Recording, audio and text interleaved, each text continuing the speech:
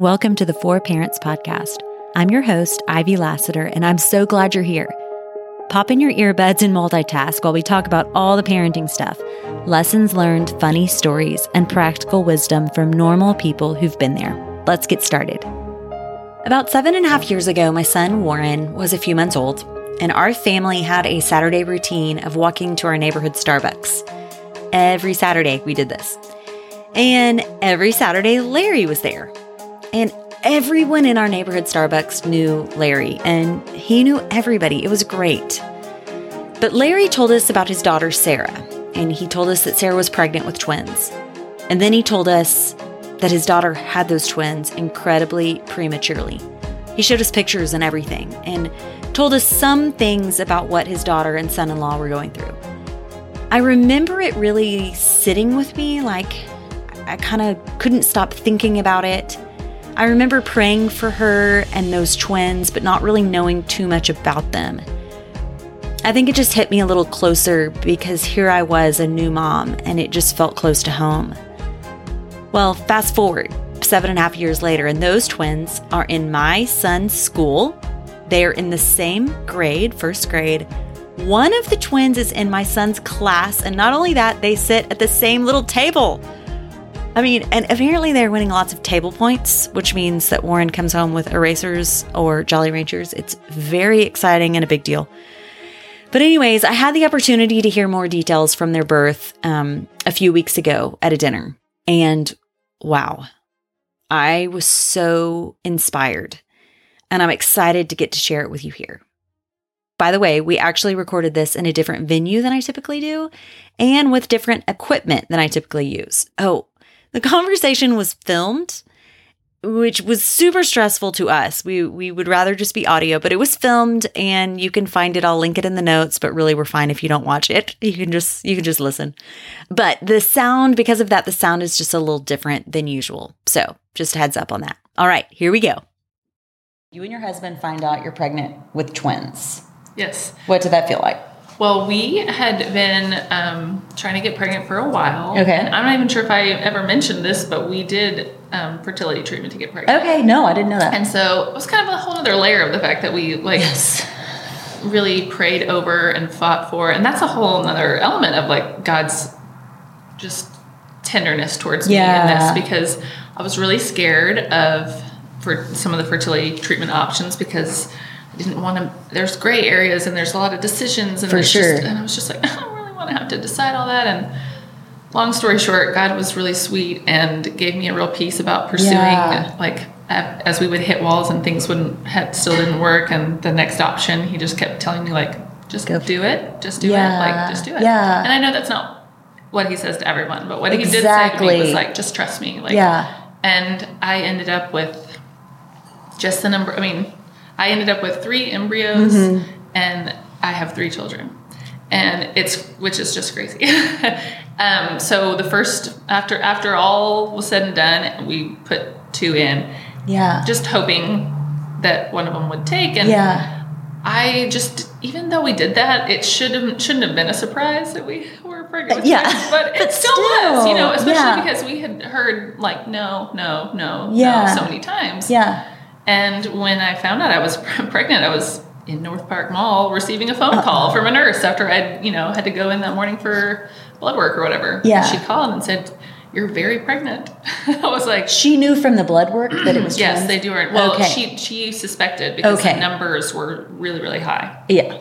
And knowing that they had put in 2 embryos, they were like, I bet that's what this is. Yeah. So we waited a little bit longer before the sonogram, and that's when it was confirmed, and we were really surprised. Okay, I want to just jump back, practically, because I think it's hard for us when there's lots of options. It's pursuing being pregnant, or I assume another option could be adoption, or there's different roads that we are given. So, what did it feel like? How did you feel confident? What did that feel like for you? I guess just so much prayer and so much conversation with the Lord about what I was afraid of, what I was worried about. I felt like he was always would say okay, so what are you worried about if you do this? I'd be like, well, what if this or what if that, or all these things. And I guess I don't know that it's very tangible, right? To feel like in your spirit, you just feel like God going, like, just trust me. But there's just like a voice like in your spirit. Just like a peace. And I guess I struggled and wrestled a little bit with some of the decisions I was supposed to be making. Like, should I pursue this? Should I not? All these things. Yes. And I just felt like God was telling me, like, you can't mess up my plan. You're you. I'm me. Like, and that gave me a lot of peace, and it still does. I operate in that a lot because I'm like, just go until he shuts the door. Just do to quote Frozen, just do the next right thing. You have boys, so maybe you don't know this, but I'm like, just do the next right thing. Yeah. And God has the power to close the door. And he'll shut it down. Like, you can pursue this with every resource and dollar you have. And if it's not what I want for you and for my kingdom, like, it's not going to happen. That is so good. And I just got a lot of peace out of that because I'm like, okay. And I was very faithful in praying, like, with everything I was doing.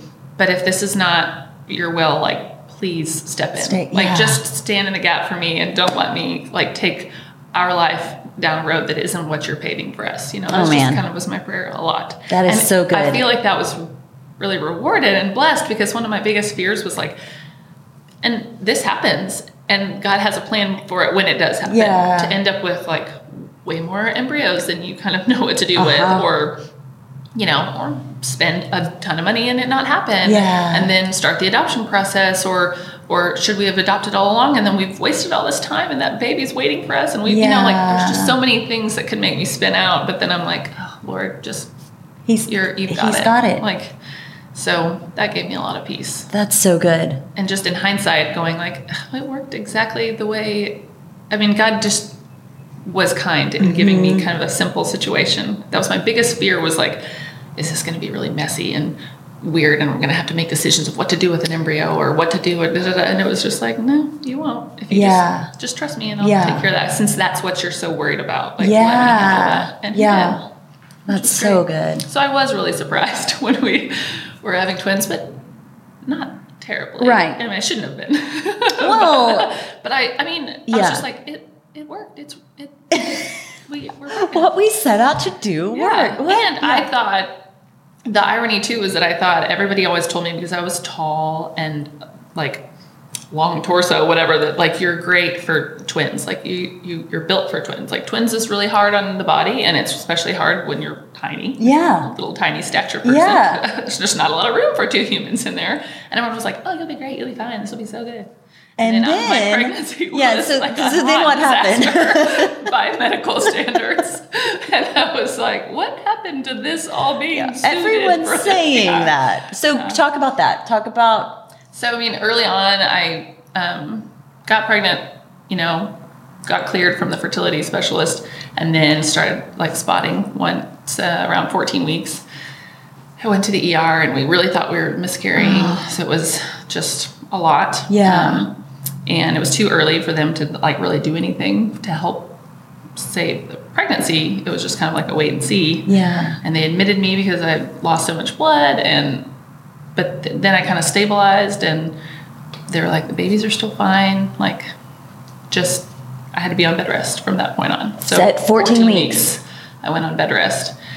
And I don't remember exactly when I came off bed rest.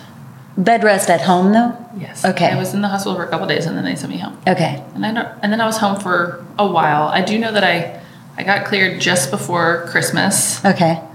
And because I was really wanting to be able to go to Christmas Eve church. Sure. And I was just like, oh, I hope I can. And they were like, yes, that's fine. You can go to Christmas Eve. Yeah. And at Christmas Eve, during the Christmas Eve service, was the first time I like felt the baby kick or move.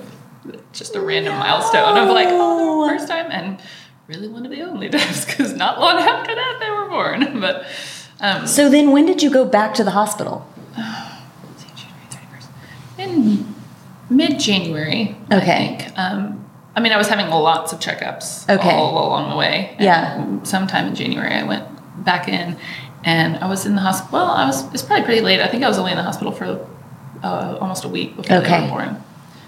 And they were born, At 25 weeks, I was admitted in the hospital at that point, and every morning I would go for a sonogram to like just check them. Wow. They would just wheel me up like from the antepartum kind of holding tank to the office. Yeah. And then that particular morning, the doctor said, okay, we're going to go ahead and have baby A right now.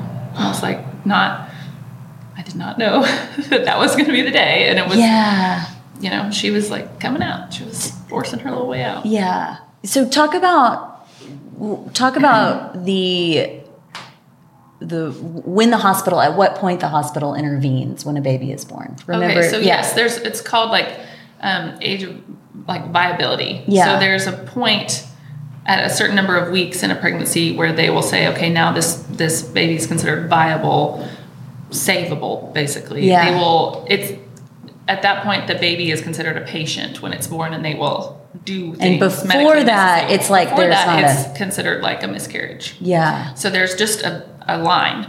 And in different states and at different hospitals and at different times in history, that has changed. And it keeps moving further and further back as technology and things like that change. Yeah. They're like, actually, now we can support life from this point on. You know, and at the time, that's why they had me in the hospital, because they were just really trying to. I was on things to try to, you know, not make me go into labor. I was taking certain medicines and all kinds of steroids and things like that, because I knew it was imminent, and it was just kind of like every day matters at that point. Yeah.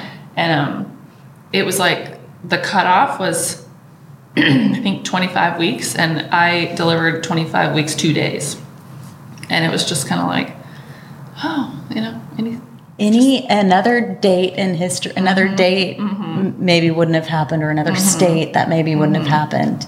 Yeah. And I remember being like, not at the time, even really putting it all together, but just the hindsight gets to just so many markers of like God's faithfulness and God's just intervention and God's just aligning circumstances to, again, accomplish his purposes. Like his purposes were for these babies to be born, whether it was because of what they're going to do for the kingdom or what their story does for the kingdom. And I just feel like, you know, nothing can get in the way of that. No infertility struggles and no, you know, medical issues. Like he's like, I'm going to just work it out. Yeah.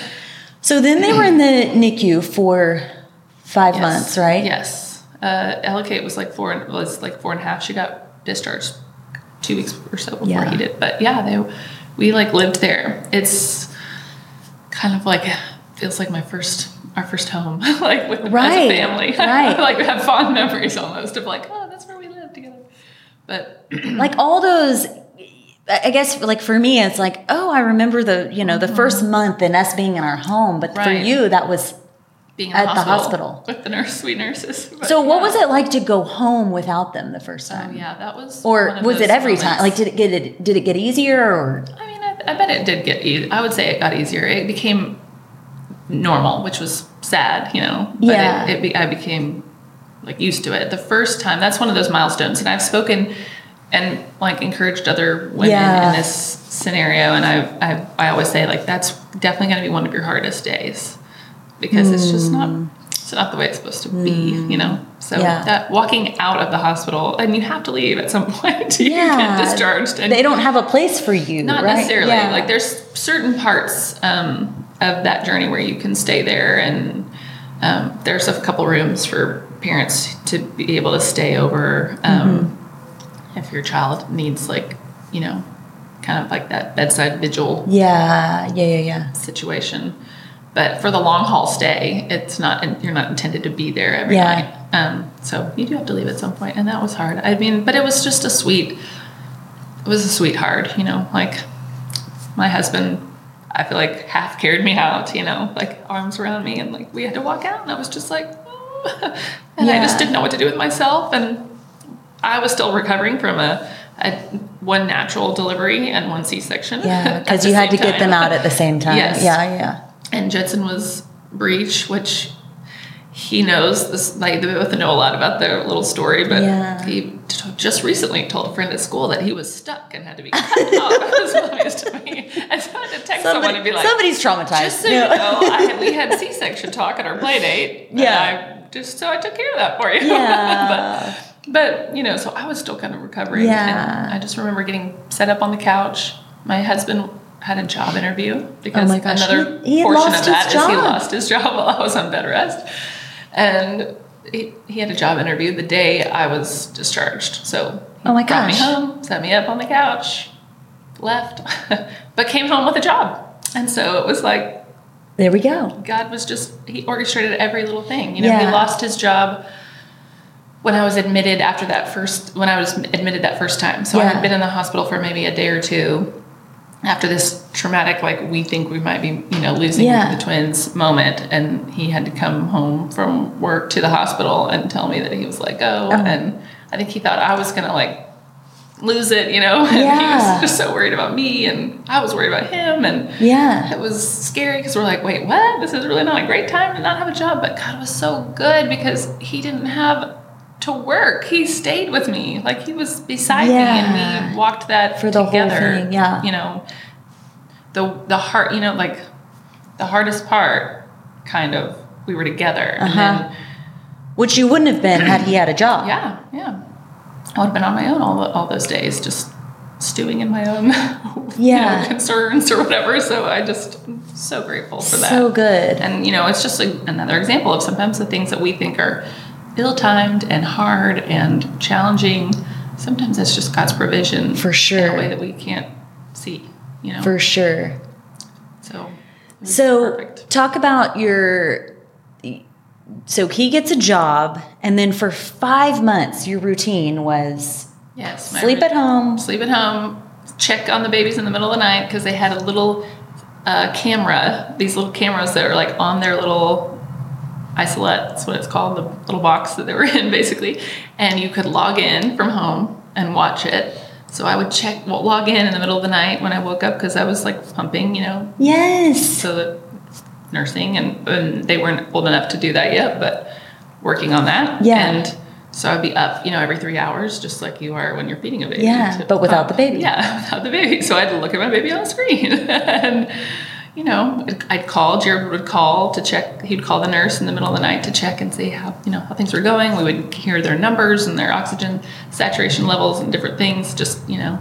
Your husband's is in the medical, yes, right? It's a PA. So he knows a lot about all of those. Yeah, I mean, NICU babies are a whole different world. But yeah, honestly, we both learned so much. When I have conversations with people, sometimes they're like, oh, are you in healthcare? I'm like, no, but I lived in the hospital for 5 months. So I know a lot about it. I thought I was by the end of it. Because, I mean, you just talk to the nurses all day long about all this, like, minutia of how they're doing, you know.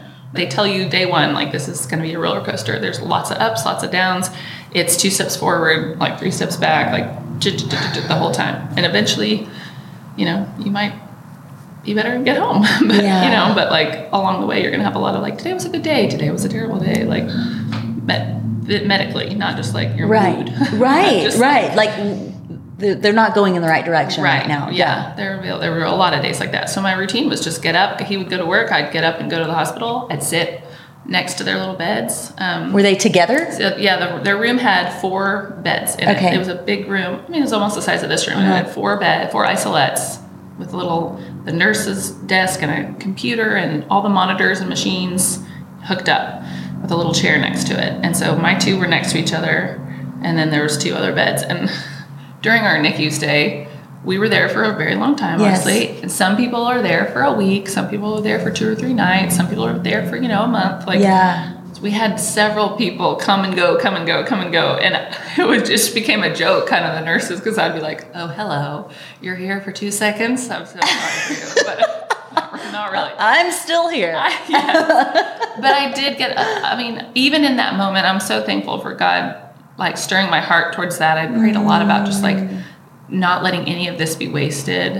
And I just feel like I came in contact with a lot of people who came and went, and I was able to just, like, be this, like, my goal was to be this display of, like, yeah, this is not great, but, like, I have hope. Yes. And if you want to know why, I can tell you. Like, if you want to know why I'm hanging in there, it's because of Jesus. Yes. And it's because, like, I know that God has ordained the number of their days, whatever that is. And I'm here for it, and I just feel like I don't necessarily know that, like, people who are, like, just dropping like flies and joining the kingdom of God because of like our interaction. But I know that like it's that seed sowing, watering seeds situation. And I know that like doctors and nurses and technicians all saw the way family like walked through that. I mean, I couldn't hold my kids for a long time. I think LK was a week, Jetson was a month before we could pick them up. Oh my gosh. Because they were just too fragilely attached to the cords. Like at the beginning? It was too touch and go. So I didn't hold Jetson for a month. He was in his thing, covered up. They couldn't regulate their own body temperature, so they were concealed in this chamber, like hooked up to everything. So we sat next to them and watched, just looked at them and prayed for them and sang songs and read from little baby Bibles that people gave us and things. And, you know, there were definitely parts, like another part of that I always like to share is like Scripture talks about like how the Holy Spirit intercedes for us when we don't know what to say and don't know how to pray. And it is so true. Yeah. It is 100% true. If you've never experienced it and you don't understand what it might look like, just know that it is so true and so real. Because, I mean, so many people were praying for me that I didn't even know. I have so many stories of people who shared. So besides the fact that, like, the body of Christ was, like, lifting us up. Yeah. And just, like, holding our arms up. Yeah. There was also just the component of like me sitting there sometimes not knowing how to pray or what to say or what to ask for, but just kind of that our stillness was like holy, kind of, because I knew like, and also there were days that I just whispered Jesus, like I know, and I didn't know, like it's not a prayer necessarily, but it's just a word, but there's power in the name of Jesus. So that's where it was. And it breaks through darkness and whisper, and be like, okay, that's all I have. Yeah. And it was really hard. That's the thing is that it was a really hard season. It was scary and it was not something I would wish on anybody, but like it was so rich with God's love and his provision and his tenderness and his goodness and his presence that I would redo it. And I wouldn't change a minute. Yeah. I think we can underestimate or like, I guess, but I easily forget that when you follow Jesus, he gives you the gift of the Holy Spirit inside of you. And so wherever you go, the Holy Spirit is there and his presence is there. And so we may feel like, well, I'm sitting here in this, hospital. I don't have the words to say. I don't have I'm not pulled together in this moment, or I'm not, but like the presence of Jesus is with you and there's power in that and it people notice that, know, and I think, it's my husband will even says he drops off my son and he's like, Ella Kate's mom, she just exudes joy. Aww. He's noticed that at pickup. That's sweet. And that's because of the Holy Spirit inside of you. And that same Holy Spirit was in the hospital, sitting there with your children, I always tell everyone, I can only boast about all this because I'm boasting in Christ. And I am the first to tell you, I shared this at a Bible study last night. I was not a great candidate on paper for this to occur to.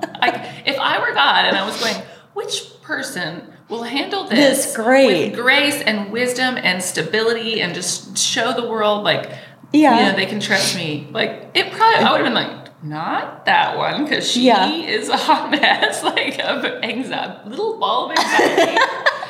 and then that's what else was so great is that people who knew me so deeply saw an actual transformation in me. Really? I would love to say that I've held on to that day in and day out now. It's not somehow, it's not always there, but what's so great is just how God just I don't know, he doesn't, call the equipped, he equips the called. That's exactly how it felt because people, my best friend is people be is she always this stoic, sounds like I was like, but like just so stable. Calm and I was just peaceful. Peace, yeah. I had peace that passes understanding. That's what I say all the time. Like, it makes no sense to have peace in this moment. But you had it. But I had it. Yeah. And the peace wasn't, this is going to be okay.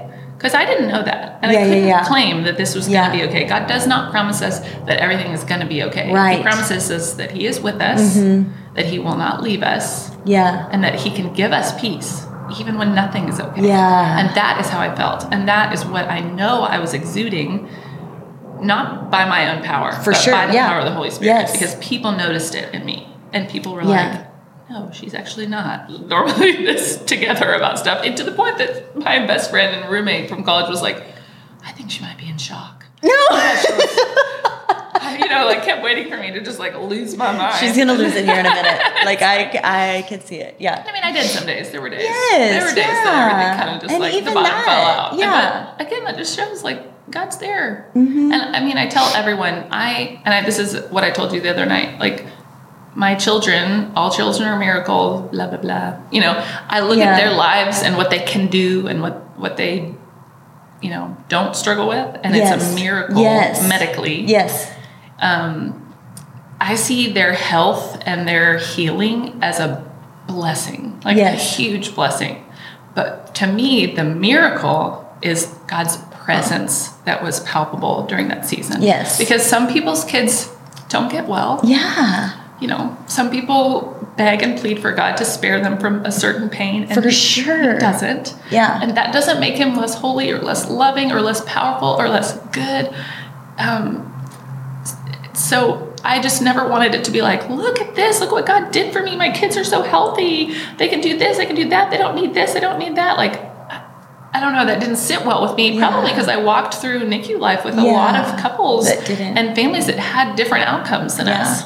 But I believe fully that like the miracle and the goodness of God that was on display was the fact that He was near, and I got to see Him work and move and heal and be God. Yes. I got to see things. Yes. I got this blessing. Like, people don't get to see their baby, built at that part. Usually it's happening here, but mine happened in a little plastic box, So there were just things that I'm like, wow, I got to watch the Lord's splendor and glory on display and His promises at work, like in this room, Yes.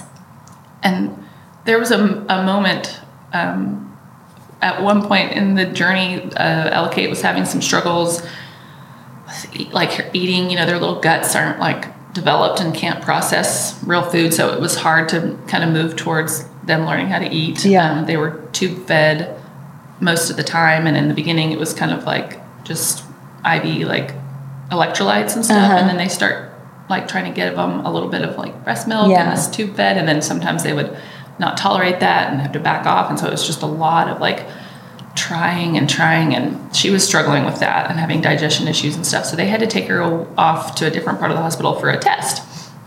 And it's real complicated to move these little fragile kids, so they have to hook them up to all these portable versions of the machines that and the monitors they're hooked up to, and a team comes and wheels them out to go to where the test is administered. And I was upset. Like, they took her, and it was just her leaving the room, and I couldn't go with her, and I was just upset. Yeah. And at that moment, another baby in our room had a visitor, and it was their family pastor. And this man noticed that I was upset and asked if he could pray for me. And I was like, yes. So he started praying for me and this, all of our kids. And he started praying. I will never forget that he prayed that when our kids are running around, laughing and chasing each other in a field, that we would like remember like what God had done. And I don't even remember all the other things he said, but I remember the imagery of them like running and being kids. And I had not let myself picture them being kids. I was just staying day by day, like trusting the Lord and dealing with what today is bringing to us. And, and I think in that moment I was kind of convicted, like, I have not even let myself think about that. But, maybe I should. And you still think about it. And I still think about it now all the time. And that man just has no idea that was like so impactful for me. But it has affected my prayer life in other ways too, of just like, hey, pray the big stuff. Ask for the big stuff. Like, believe it, that when he says that he will do vision. All you, like, he can do more than all you could ask and imagine. Like, immeasurably more. Like, don't just ask to get by, ask to flourish. Yeah. Like, for his glory. Yeah. Not like, let me just ask for all the big things. Be a big wanter. I want a happy life. But because you want God to be glorified in it. Yeah. So what other specific ways did you see God show up? Like that pastor at just the right time, Gosh, I feel like there's a lot of examples of that, but just small kindnesses along the way, like that pastor. And like one night our son was really struggling. His oxygen levels were always a struggle, and he stayed on the ventilator. He actually came home on oxygen. So he had this little bitty, like, oh my gosh, like the old grandma who wheels her tank around. Yeah. We had the baby version of that. So that was just always a struggle for us when we were in the hospital. And there was one night that he was just not doing well, and we were just not going to leave, because it was kind of, I have a memory of that night being like, I don't know if he's going to make it. Yeah. And we had a couple moments like that during a few months, but this one in particular, the doctor was someone I really, really liked. And he was just always really reassuring and encouraging. And normally, especially the night shift, the doctor rounds on all the babies, but in between their rounds, they go to like an on-call room and sleep. Yeah. Yeah. So it's like the NICU doctor? Yes. Okay. Yes. So each baby has a nurse that's like assigned to them that never leaves their side and like tends to them. But then the doctor comes every 3 hours and goes to each, baby and kind of like updates, orders whatever tests, checks on things. And obviously they're accessible if there's an issue, but they just kind of round. And a lot of times at night they sleep. Yeah. When everything's quiet and nobody needs anything. And Judson was at, like, his oxygen saturation was kept dipping really low, and he was at the highest flow of oxygen they can give. He was at 100%. The machine was turned all the way up, and there was nowhere really to go from there. Yeah. And I was sitting by him, like, with my eyeballs, like, crossing, because I was so tired and trying to, I was a newborn mom of twins. I was still up every 3 hours around the clock and managing that stuff during the day. So, I was tired physically, and emotionally. I'm like, I was trying to pull the all-night vigil, praying and sit, but even still, your body at some point is breaking down. Yeah, you're like, I gotta have sleep. I was just like, kind of nodding off in the chair or whatever, and he was like, and I remember him saying, like I told you earlier, there are some rooms there that have like beds. It's kind of like a mini little hotel room that you can stay for a night or two, things like that. He was like, there's a room down the hall. Why don't you go take a nap? Why don't you close your eyes? I'm not going to leave. I'm going to sit here in between rounds, and I'll stay right here. Because you didn't want him to be alone. And I had this, I remember that still to this moment, that he recognized that I just couldn't leave his side. Yeah. I was kind of hitting a wall, and and he was like, just go close your eyes. Like, I'm going to sit right here by him. Yeah. And that gave me so much peace, and I did. I went and took a little nap, and when I woke up, he'd kind of turned a corner and was doing a little bit better and trended back in a better direction the next the next day. New mercies every morning. So, oh my gosh, I have that memory of just that being like the Lord bringing me exactly what I needed. For sure. And kind of reminding me that you don't have to be everything for these people. Right. Like, I have other people in mind who are going to serve them, love them, guide them. Like, this is not all your responsibility. And that is a good takeaway for motherhood in general. It's so tempting to want to carry all of it and feel like it's our job to fix everything and make everything go right. And that's never our job. And I feel like something else the Lord's been teaching me currently is like, he's like, you're taking on more than I have asked you to. Like, this was not my intention for you to be there. You're not their salvation. You're not their, any of Redeemer. This. Yeah. You're not supposed to fix their problems. And I just, I was struggling some with that.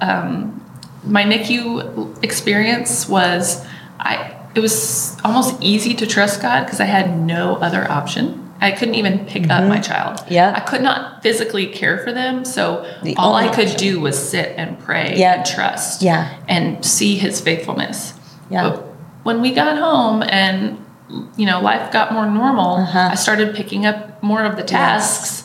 And all of a sudden I would find myself, it was harder for me to trust the Lord with the little things. And I remember wrestling with that some for the first year or two, like, why was it that I felt really confident in trusting you when they were near death? Yes. But today, potty training. It's on me. And if I fail, I have failed at all of it. And this is a reflection of me. And I just, really spiraled with all of that kind of stuff. And I feel like the Lord did a lot of work on my heart in that over the past, my kids are 7, my oldest are 7. And I feel like I'm still working on it, but I think I sat down at one point and said, okay, I can't fail at this. It's too important. This is what I've always said, like, this is my act of worship. Like being a mom is what I want to give you. This is my offering, like coming up to you.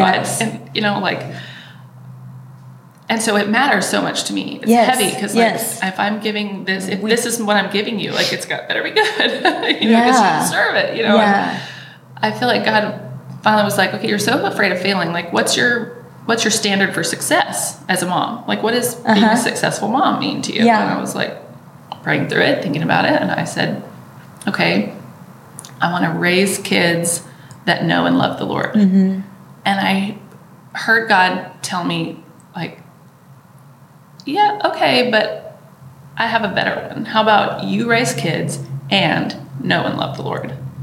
And it just kind of rocked me because I was like, oh, like he was like, it's not your job to raise them to know me and love me. That's his job. I'm on that. Like, that is, you don't need to take something off my plate. I don't need your help with that part. I know. And it was just like, and to the point that I was kind of like, and it's a little bit sinful and prideful of me to think that I can do a better job at something. That was always God's to do. It was never mine. That's on his job description. That's in his wheelhouse. I'm supposed to tell them about him and model to them what it looks like to fully follow him and pursue him passionately and have an intimate, authentic relationship with the Lord. Yes. I want to model that and I want to tell them. Yes. And then I want to pray and ask the Lord to captivate them. Yeah. And to just tie that string around them and pull. That's what I pray about. Yes. That is what he will do. Yeah. And I don't need to be the one who's like, okay, believe this, believe it. We need to do all the right activities and we need to avoid the wrong things and do the right things. And, I need to say the right things and be the right way. And then you'll walk with the Lord and you'll never stray.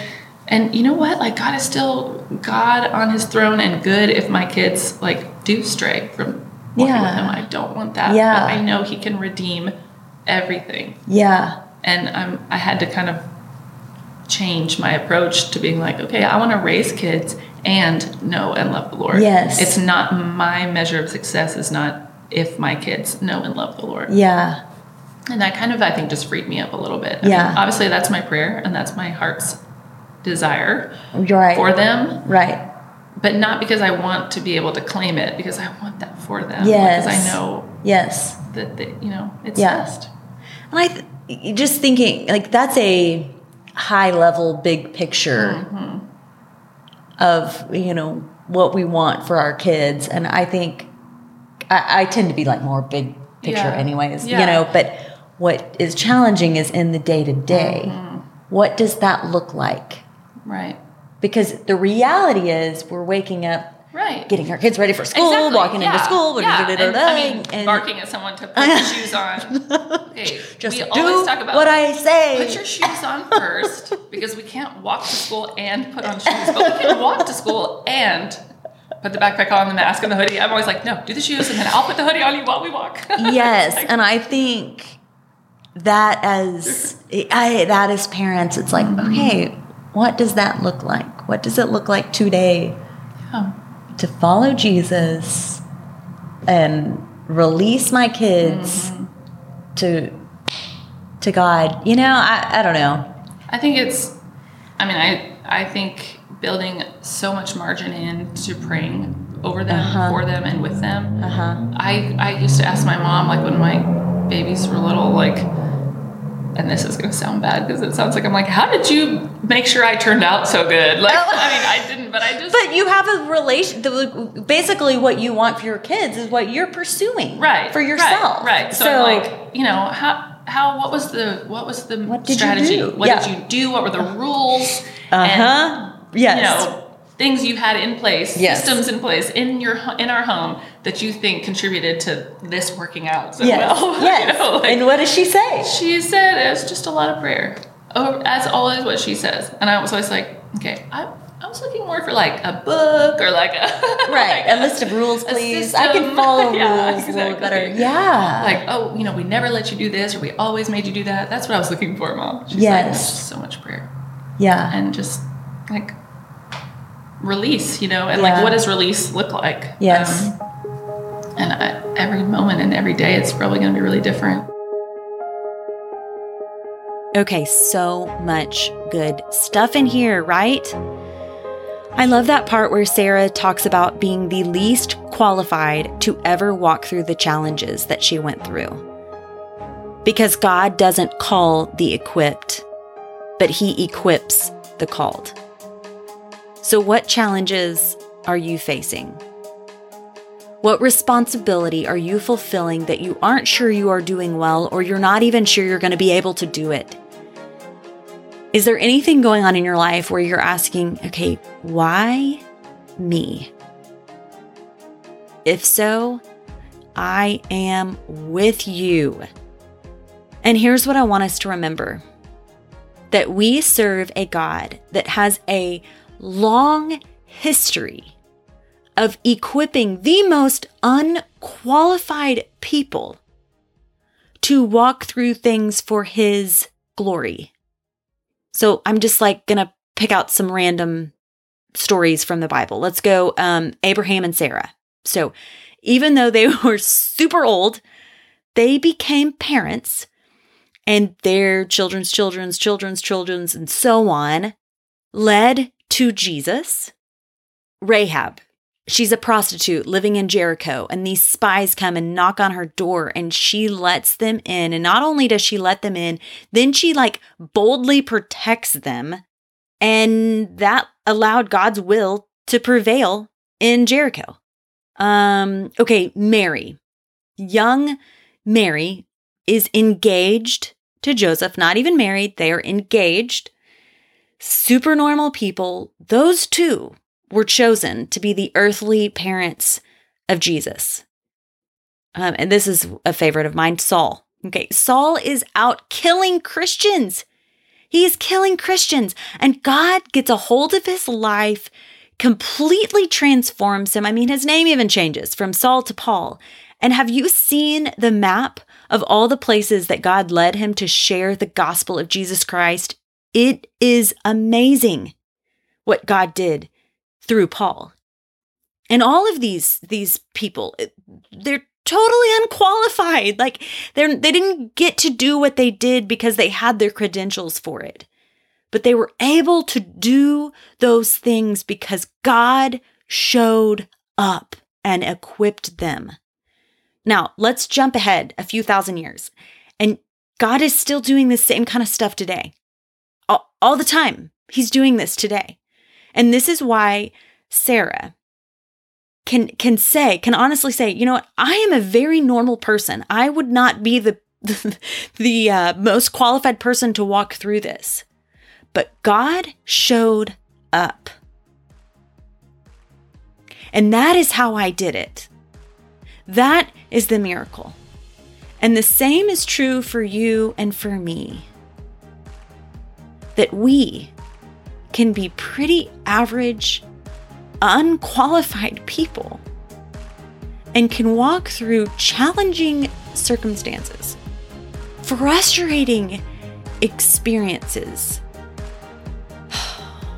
be given really hard things to overcome. And God shows up and equips us for the journey.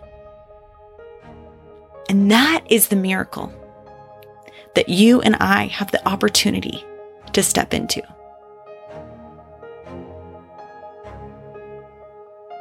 I hope you found something that you can relate to from today's conversation, and thanks for joining us. If you have any questions or just want more tips for parents, let me know at ilassiter@fbrichardson.org. I'd love to talk with you. See you next time on the For Parents Podcast.